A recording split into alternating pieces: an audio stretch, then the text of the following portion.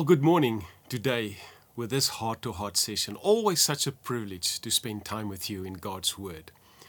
Now, we are probably in one of my, well, it's not probably, it is my favorite season. You know, when we come to December month, we think immediately of things like it's the school holidays. People are getting ready to go on holiday themselves.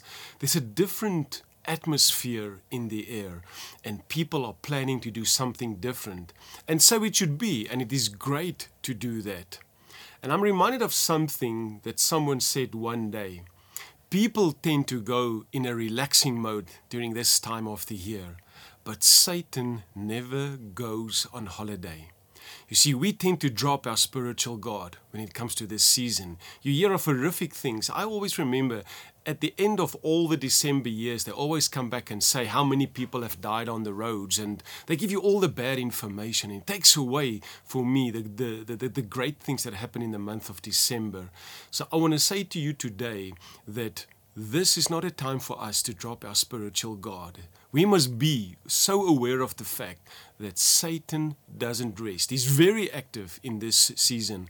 I'm reminded of a story that was once told that this particular elderly man in this congregation, he never said anything negative about anyone in the church. And so a new pastor took over the congregation, and he heard of this old man never speaking anything negative.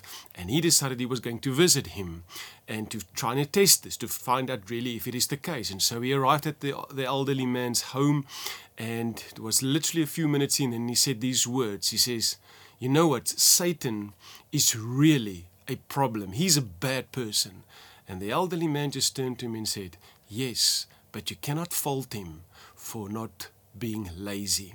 You know, we're not here to promote Satan. We're to be alert and to be careful even in this season concerning how he operates, therefore not going into this season and dropping our guard. In the book of Isaiah, at chapter 40, I just want to read 2 verses. It says here in verse 28, "Have you not known and have you not heard? The everlasting God, the Lord, the creator of the ends of the earth, he neither faints nor becomes weary. His understanding is unsearchable." And then he says these words, and just the first few sentences I read in verse 31. "But those who wait on the Lord shall renew their strength." This word wait is not waiting for God. This word wait means this: you are bound together, you are twisted together, intertwined with God. And this is what I want to say to you. In this season, in this time, wait on the Lord. Be bound together with Him. Don't let go. Even when you go on holiday, wherever you go on holiday, be bound together with God. And you will know, and you will see, and you will taste how great the season will be for you. May you be encouraged by this, because it is God's will that you stay connected to Him even when you go on holiday. He will renew your strength, but you stay bound and twisted together with God in this season. Amen. Let me pray for you.